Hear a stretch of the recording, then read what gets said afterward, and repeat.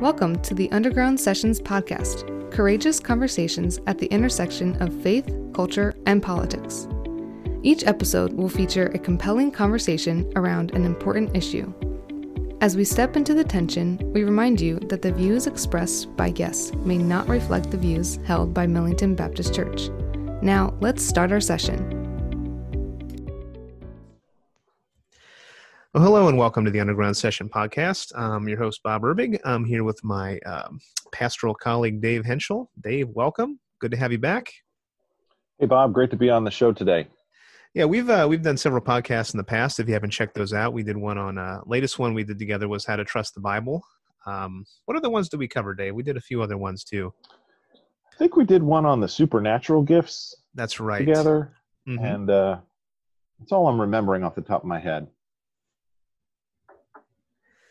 Yeah. So that was a good one. That was really informational. So if you're interested in either the Bible or the spiritual gifts, which if you're a Christian listening today, I certainly hope you are. We invite you to check out those podcasts.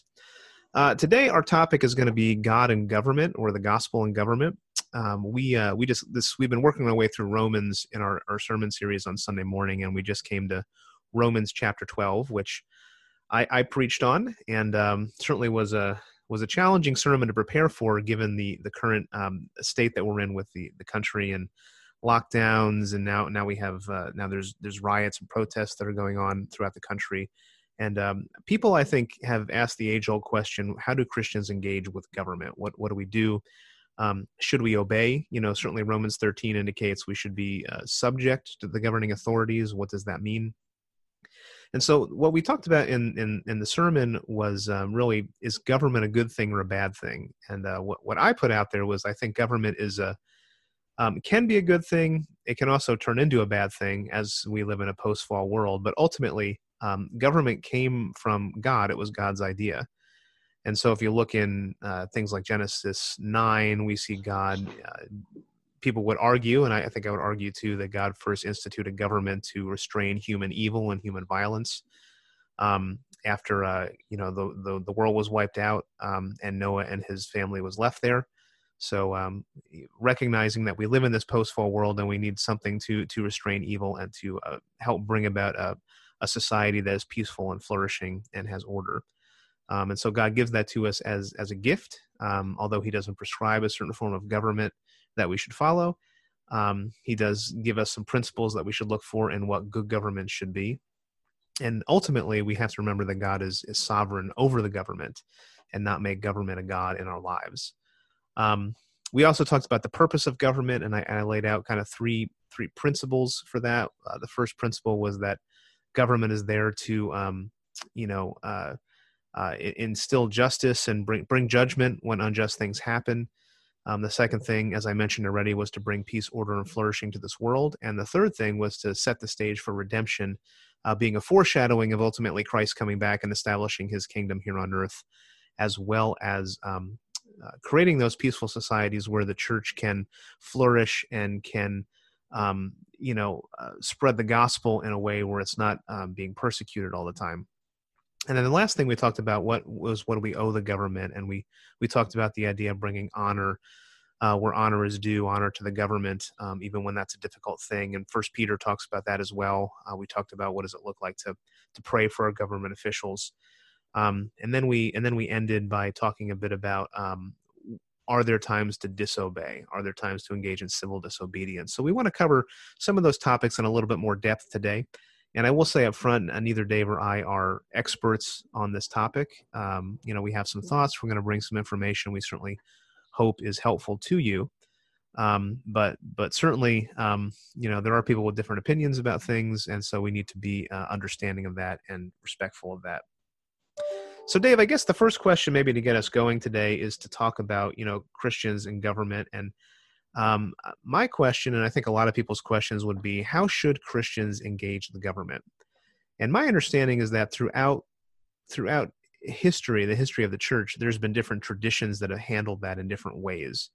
And so if you ask somebody, well, how should you engage the government? It's not as easy as just saying, we'll just follow what the Bible says, because a lot of different traditions have come down have had different views based on what they think the Bible says. So I know you had done some reading on this. Maybe you can just sketch out for us what are some of the traditions that Christians have had in terms of engaging with government throughout history. Yeah, great. It's there's a little bit of a spectrum on this question, and it reminds me of a question that I was asked one time in church history class in seminary. It was an essay question, and the professor asks, "Is America a Christian nation?" And it's a kind of question that, it's like, it seems like it should be a simple yes or no answer, but it's a lot more complicated than that. So I've learned that the best way to answer questions like that is to say, well, yes and no. So even in our own history, we've had different perspectives on Christians related to our own government here in this country. So,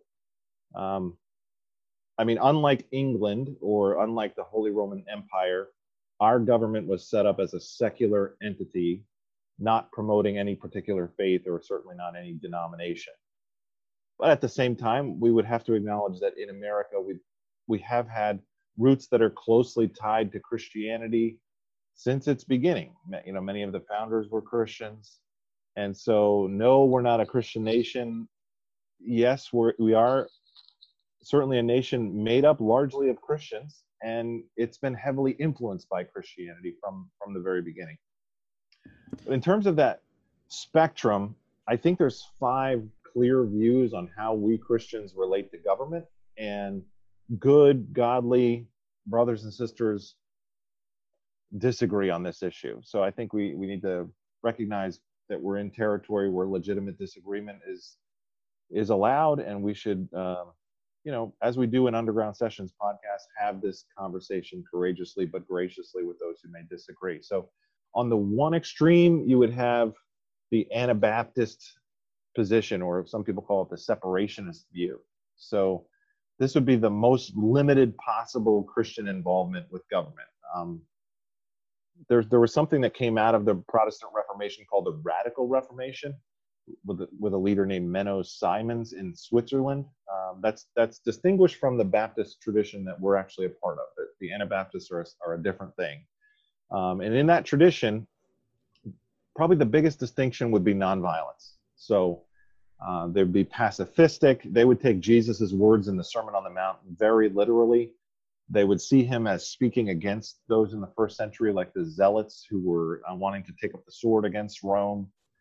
And they just do not look to the government as an agent of change. They look specifically just to the church as central.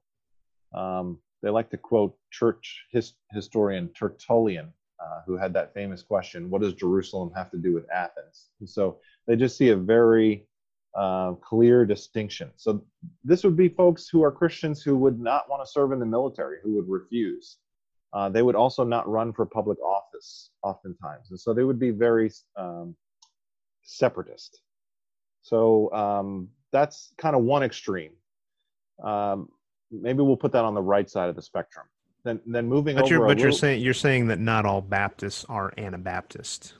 No, in their views, right? Not at all. There needs to be a distinction made between Anabaptist, which was a movement, and Millington Baptist Church, or Particular Baptists, or General Baptists, or Southern Baptists. Those are not the same thing. We may agree on credo baptism, but what we're talking about here really is a movement that has a very articulated position about how to relate to society and government. Although weren't Baptists engaged in some of the religious wars in the 16th or 17th century, with after the time of Martin Luther? I remember the Huguenots and the Anabaptists, weren't they warring with each other over things like baptism and things like that? Yeah, I think there was some serious divisions there. So that we can have a whole podcast just on Baptist history. So it's all right. We'll leave that for another topic. We're going to leave that for another time. It would probably be boring to a lot of our listeners, though. Okay, so that's one extreme. Maybe moving over a little bit to the left would be like the Lutheran view, or it's called the paradoxical view. So here, government is there. It's there to restrain evil. It's there to protect citizens. It's there to seek justice. And Christians can work in partnership with government for some common good. Some people call this the two kingdoms doctrine, where there's order of creation and then the order of redemption. And so there's these two spheres, so to speak, whereas the church works in the order of redemption, and some institutions that were given by God, such as government, work in the order of creation. And so think of that as concentric circles with some overlap and some mutual causes kind of in the middle. So that's kind of the Lutheran view. Then, moving over towards the left side of the spectrum, we have what's called the Reform view. Some people call it the Transformationist view. This would be like Zwingli, Calvin, Knox. Reform folks emphasize God's sovereignty over all things, including government. And they would say government is a good gift from God, along with other institutions like schools. We'll probably also put Abraham Kuyper in that. He's probably a more recent theologian that really would have emphasized this. Yeah, he's got that famous quote of, right, there's not one square inch on earth over which Christ, who is Lord, does not declare mine. So it all belongs to him. And he was a statesman and a theologian. Mm-hmm. So, in this system, they would say that there's common grace and that the government can promote some good, and that Christians should be involved and bring about renewal and restoration, even in this life that we live. That in this sphere that I'm so involved in, and as are you, Pastor Bob, this is kind of the view I find I have most in common with. They talk about something called the history of redemption. So it's like you divide up history in these 4 acts. So there's there's creation, then there's fall, then there's redemption, and then ultimately consummation. And so we are operating here in this 3rd act, the act of redemption, and we await the total consummation of all things. So that's kind of the transformationist view. And then all the way on the left side of the spectrum is the Catholic view, or sometimes it's called the synthetic view. This is really the oldest tradition. Aquinas talked about this, and in the Catholic teaching, there's something called the Catholic social teaching, or CST, where they have these 7 core principles that they teach, and they believe that Christianity should influence society to the point where ultimately we can bring Christ over all of society. So teaching the dignity of all human life, teaching the call toward family, teaching rights and responsibilities, teaching a preferential care for the poor and the vulnerable, teaching the dignity of work, solidarity, and then care for God's creation. So the church should be about proclaiming and instituting these principles that are given by God for all of society. And so that's a very optimistic view. So I think all these views kind of, there's some conversations about who's more optimistic and who's more pessimistic with regards to where society and culture is headed. And they all have different places they fall on the spectrum. Now, there's the spectrum, but I don't want to miss one particular category, which I think is unique, and that is the Black church, or some people call it the prophetic view. So unlike the other views, this view is distinctly American. It's rooted in the tragic history of American race-based slavery.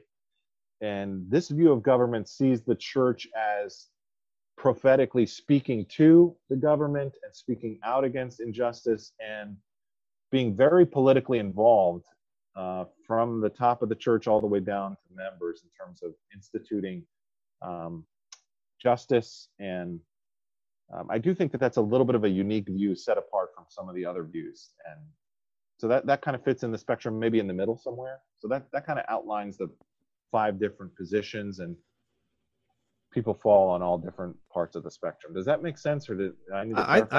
I think it makes sense. And we were talking about before we started to record this today that we don't often realize how influenced we've been by people like Tim Keller, that has, I think, gotten us into the idea of having that transformational view about society. That there is a common grace sense that we should be going out and we should be working towards the renewal of the city, the Jeremiah 29 model. Seek the welfare of the city while you're living there. Not everybody agrees with that, although we would I think both of us would probably fall in that category. Right. So Keller has probably his most developed philosophy here is that book, Center Church, right? and he talks about the two temptations we should avoid. He Right. says the first one's withdrawal, which is the idea like, listen, it's not the Christian's job to mend the world. The world is going to go to hell in a handbasket. We don't care really about it. Leave us alone. We'll do our own thing. It's almost an escapism. That's an extreme, and it avoids, I think, God's call upon us to be salt and light.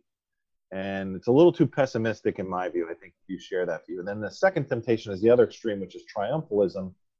And that's where, people say Christians should take power and forcefully make society the way it should be and take back the culture, almost like as if we want to create a theocracy. And it mingles the nature of the church with how God was working back with the nation of Israel in the Old Testament, and doesn't take into account the fact that his kingdom now has wheat and tares, and they grow up together, and there's a prophetic judgment coming at the end of this age, and true peace won't really come until Christ returns. So I think those are two extremes, and he advocates for something in the middle. Bob, maybe you remember what he calls this. I think he calls it something like engaging with Christian distinctiveness or something like that. Yeah, I remember the distinctiveness piece. So we should be Christians who engage the culture with distinctiveness. So we're distinctively Christian in what we do, but there isn't a withdrawal, and there isn't an attempt to dominate. Right. Another term, I don't know who coined this one, but people talk about Christians should have a faithful presence.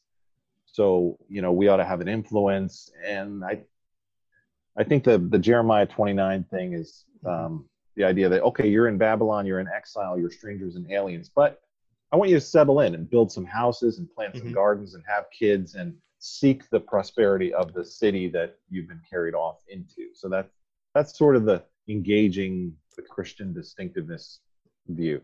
Right. And ultimately, as you're blessing the city, as you're blessing the community, it opens inroads for people to have gospel conversations. It's sort of that tension that we talk about with gospel proclamation, that the gospel is a message that people need to believe and repent of.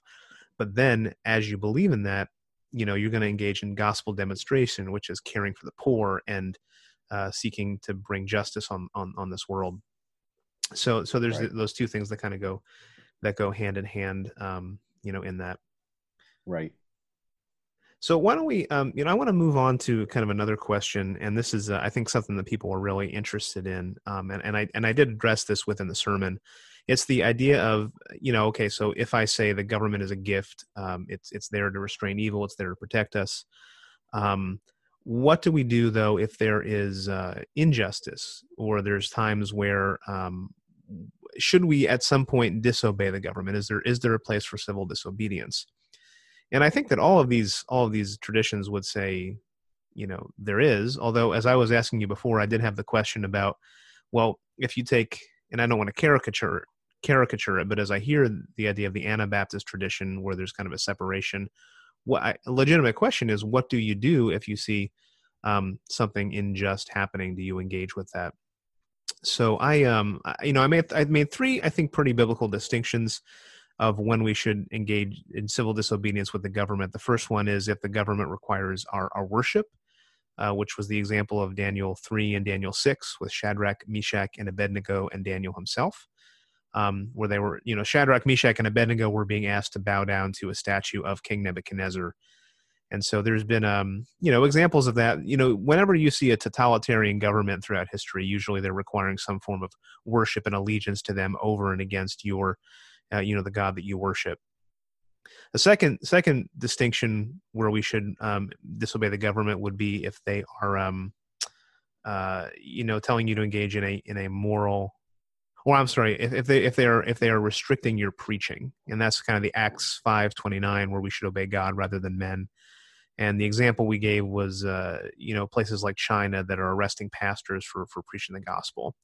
And the third one was if the government asked you to do a moral wrong. And the example I gave there was Exodus 1:17, where Pharaoh's requiring the Hebrew midwives to kill all the babies, and they choose to not do that.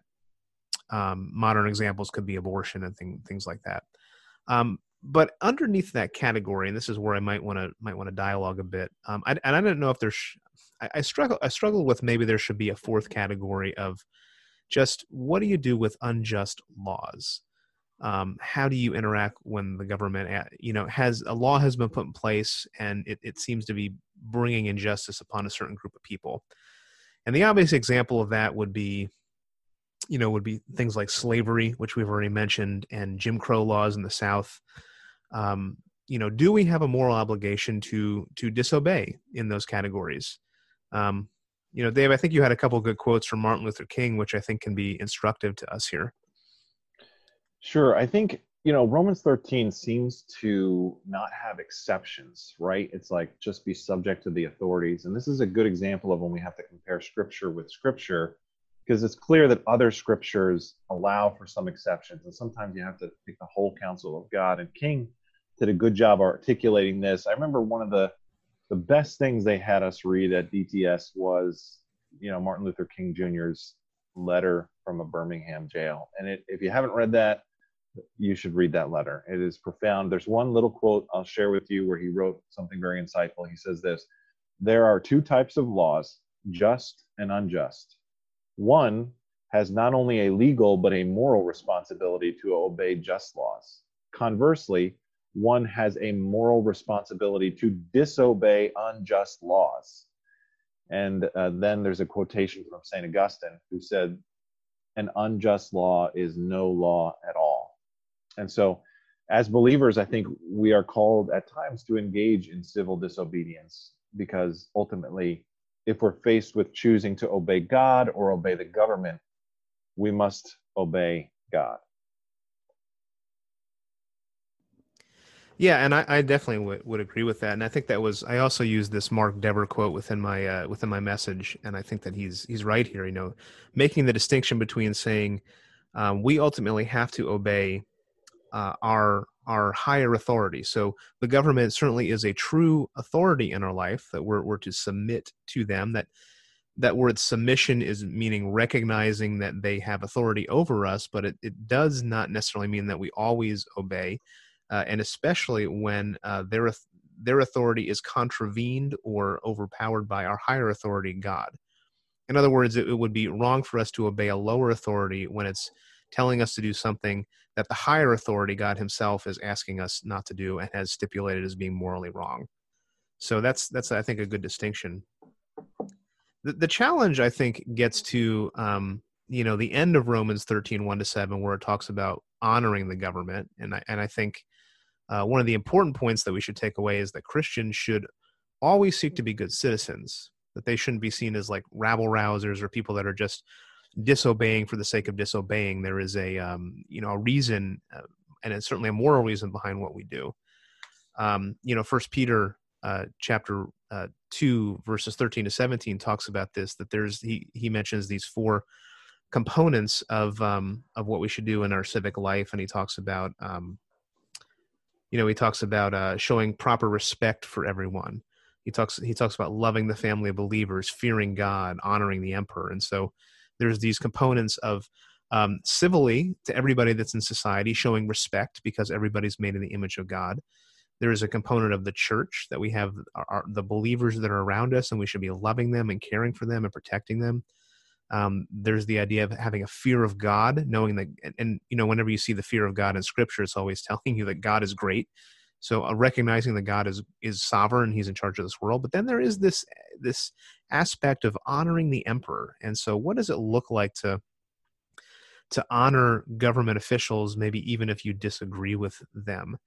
And I know sometimes that's hard for folks, especially when you might see politicians acting in corrupt ways. How do you still have honor for the office? And I think there is an element that we should always seek to bring some honor to that office and to that person, because they're made in the image of God, but also because there's an office that does have authority over us. Even at the same time, while we might need to disobey because they're requiring something that is incompatible with our Christian beliefs. I don't know, Dave. Do you have some other thoughts about this idea of honor and how we can bring honor even when we're in a challenging situation? The example that was coming to my mind when you were talking was just a couple times Peter uses that word honor. One of them is husbands honoring your wives. And I think about Paul respectfully appealing to the government of Rome when he was in a sense, being That's a good example. wrongfully,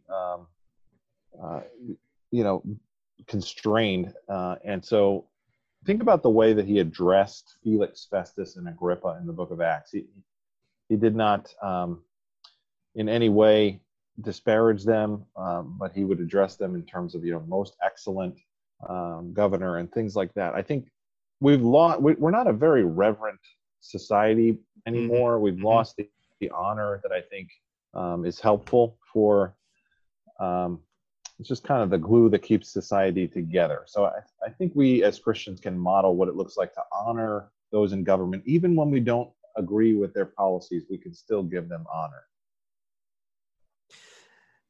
Yeah, I think that's right. And another thing I wanted to point out, I forgot to mention this earlier, but I did make the point in the sermon of saying that God is greater than government. So ultimately, our allegiance is to Him. So that's kind of the fearing God component of that First Peter passage. But I think too often I see in our current modern day dialogue, people almost treating government like it's a savior. So like government is going to solve all of our problems. And while I would argue that we should be engaged civically in what we're doing, and we should be seeking to establish good governments that have just laws, and we should be speaking out when injustice happens and speaking out strongly, we need to be very careful that we don't think the government is going to solve everything, because the problem is ultimately in the human heart. I think one of the reasons our political rhetoric is so hot right now is because people are elevating government in many ways above God and thinking government will solve everything, when we really need to be looking to God first and trusting in Him and praying that God would change people's hearts. Dave, I don't know if you're familiar with this, but usually revivals, and I'm specifically thinking about the Welsh revival back, in the 1800s, I believe, when people were converted, and this is what the historians would say, when people were converted and when they came to Christ in those societies, yes, they came to Christ, but it also resulted in society becoming better, that people were now seeking to put just laws where there had been injustice there. And so the transformation of the heart is ultimately going to bring about good for society. And, we can't get that out of order. And I think some people do that. Yeah. I might be misquoting this, but there's a famous John Adams quote where he said something like, "Our Constitution was made for a moral and religious people. It is wholly inadequate to the government of any other." So I think getting the order right is important. Now, that doesn't mean that we're supposed to, force people into religion. That's not what we hold to. In the beginning of our country, there were certain colonies that were more, but that were different, like the Massachusetts Bay Colony with the Puritans, and that was supposed to be a colony set on a hill. They put together the church and the state. They were not private at all about Christianity. It was part of their public life. But then by the time we got to our Constitution, we see a very different situation. And we've always allowed other faiths to operate here. There's been, Jews and synagogues and Muslims and Buddhists ever since the beginning. So yes, there's some Christianity in our roots, but, it's a very simple way of thinking from a theological perspective, or from a pastoral perspective, or from a church perspective. We actually believe the truth of Christianity. And so we believe the truth will win out. And so the Spirit of God will take that and use it to bring the truth to those who need it. It's kind of like Elijah and the prophets of Baal. Like, all right, you can have your 450 prophets, take all the time you need. Just make sure when you're done, we get our turn. And so in that way, America operates best, I think, as a free country, and we believe as Christians that the true God, Jesus Christ, is going to win in that setting every time. And so we would stand for religious freedom, and we need to make sure that there's religious tolerance. That's where Christianity flourishes, and that's why we would fight and stand even for the rights of those who may disagree with us or practice their faith in a different way. But when Christianity takes hold, we believe that that's actually really good for our society. And we have seen a difference not just abstractly, but even reading about the revivals that occur right here in Somerset, Basking Ridge.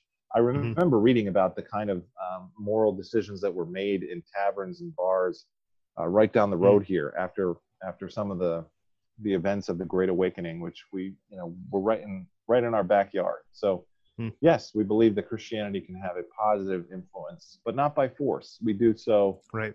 through this strange God ordained ministry of preaching the gospel, and God uses fallible folks to spread Mm-hmm. His word and spread His truth and His hope. Jonathan Leeman wrote a great book that I think could be helpful in thinking about this. It's a book called "How the Nations Rage: Rethinking Faith and Politic in a Divided Age." And one of the main argument he makes in the book is to say, and this may sound a little weird when I originally put this out there, but he says that the church is actually a political entity. And what he means by that is that the church, properly done, can be a place where people actually learn to live with people that are different than them, that may disagree with them about certain things, but yet there's a unifying vision of the gospel and what God calls us to in Christian community. So the church, being multi-ethnic, multinational, is the place where we learn to love our neighbor as ourselves, and then ultimately that spills out into our daily life, our civic life. And so, when you get into the national politics we have now, people are so angry at one another because if there is no unifying vision for our commonality, and, if you separate everybody into interest groups, it's really hard to come together. But the church can be that. The church can be different. And so, if we learn to do that within the church, it can spill out and actually make a big difference within our country and the world. Absolutely. So, yeah. So why don't we, I'd be remiss if we don't talk a little bit about our current situation here in New Jersey and, with government lockdowns. And I think initially when this started to happen back in March, people were like, okay, this makes sense. But now as cases with the coronavirus are starting to wane and restrictions are still in place 3 months later, people are starting to say, hey, the weather's warm. Why is this happening? When are you going to start to release these things? It seems a bit too restrictive. I'm concerned about government overreach. How do we handle that? How do we think about that in terms of our relationship with government? And one of the things that I said, I kind of looked at this situation and put it in the grid or the lens of those three areas of of allowance for civil disobedience, the worship, the restricting of preaching, the moral. Does the government require me to do a moral wrong? And ask, is the government requesting that of us right now? And my answer would be no, or at least not yet. Certainly doesn't mean that it can't happen in the future or even in the near future. But restrictions are in place for our good. But there are other places in the country right now where this is a bit suspect. And if you haven't been following the news, the Supreme Court did just rule on this. There was a case that was brought from California where California said essentially that the government was discriminating against them and favoring secular businesses and some of the restrictions they were doing. And I think an important thing for us to note is that it does become very problematic and I would say likely unconstitutional when the government is starting to single out churches in what they're requiring them to do. So that was why there was a big debate about the CDC interim guidelines that just came out for houses of worship, because, and I've heard some people articulate this, that it's, if you were doing anything that's singling out churches, it's a violation of the First Amendment. So I want to read to you, and so I'm sorry, what the Supreme Court ultimately decided was, in a 5-4 decision that they overruled, or they didn't overrule, they upheld what the government was doing in California, and essentially said that this is an issue for the local government officials, not for the courts to decide on. Now, Russell Moore, who's the president of the Ethics and Religious Liberty Commission of the Southern Baptist Convention, put out a statement, and I just want to read this because I think it's really helpful for us thinking about the constitutionality of this. He said, I wish the Supreme Court had acted to bring more constitutional clarity to this pressing question. There is no dispute that the government has a compelling interest in restricting assemblies during times of pandemic. So that's where I was saying in the sermon, I think there is a compelling reason for the government to do it, at least at this time. But as Moore points out, he says several states, including Minnesota, California, and Nevada, have pursued policies that are inconsistent, incoherent, and not neutral toward religious gatherings as opposed to non-religious gatherings. And I would agree that becomes really problematic. I just don't think that's happened in New Jersey quite yet. He says Chief Justice Roberts is correct to say, and this is what Roberts said in his majority opinion, that a large gathering of people is not the same as a small business where people can socially distance one by one. And that's sort of the argument between the Home Depot versus the movie theater or the smaller, where people are gathering in a high density location in a small space. Moore, though, writes, he says, and yet in many states, that's not where the distinction is being made. In some places, casinos are open while houses of worship are not. This is not sound public policy, and it sets a bad precedent.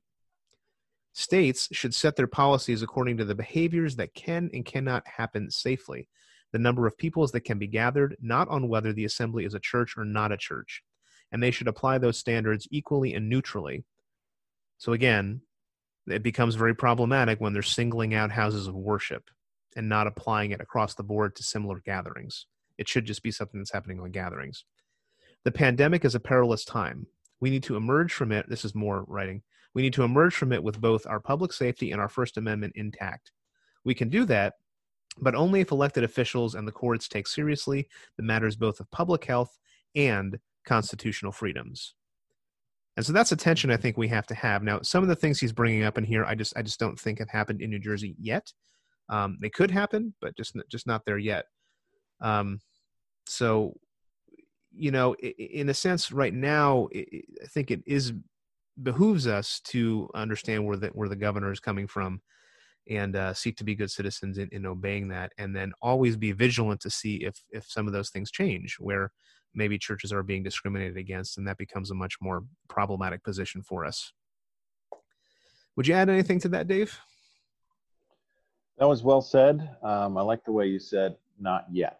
So we're keeping an eye on it. I learned that as churches, we are called a high density gathering dependent business. So as long as they're treating all of businesses like us the same, like the other ones that you mentioned, I feel like we're on solid ground in terms of not being discriminated against at this point. But, we're keeping an eye on it, and we certainly would love to gather together, and we definitely will take a stand for our rights if the situation calls for it. So there are some churches in New Jersey that have decided to essentially defy the orders and still meet. How do we handle that? I sort of wrestle with. I mean, obviously we support their freedom to do that, but we would just take a different position at this time. I guess I would sort of wrestle with that in terms of an area of legitimate disagreement. My view is that here we have an opportunity not so much to be talking about what's morally right and morally wrong at this point, or what's biblical and not biblical at this point. I think Christians have legitimate disagreements of opinion on this matter, and so we should respectfully engage and accept those who may disagree with us and how we're seeking to walk in wisdom. A lot of these decisions have to be made locally with our own congregation in mind and with our own township and county in mind.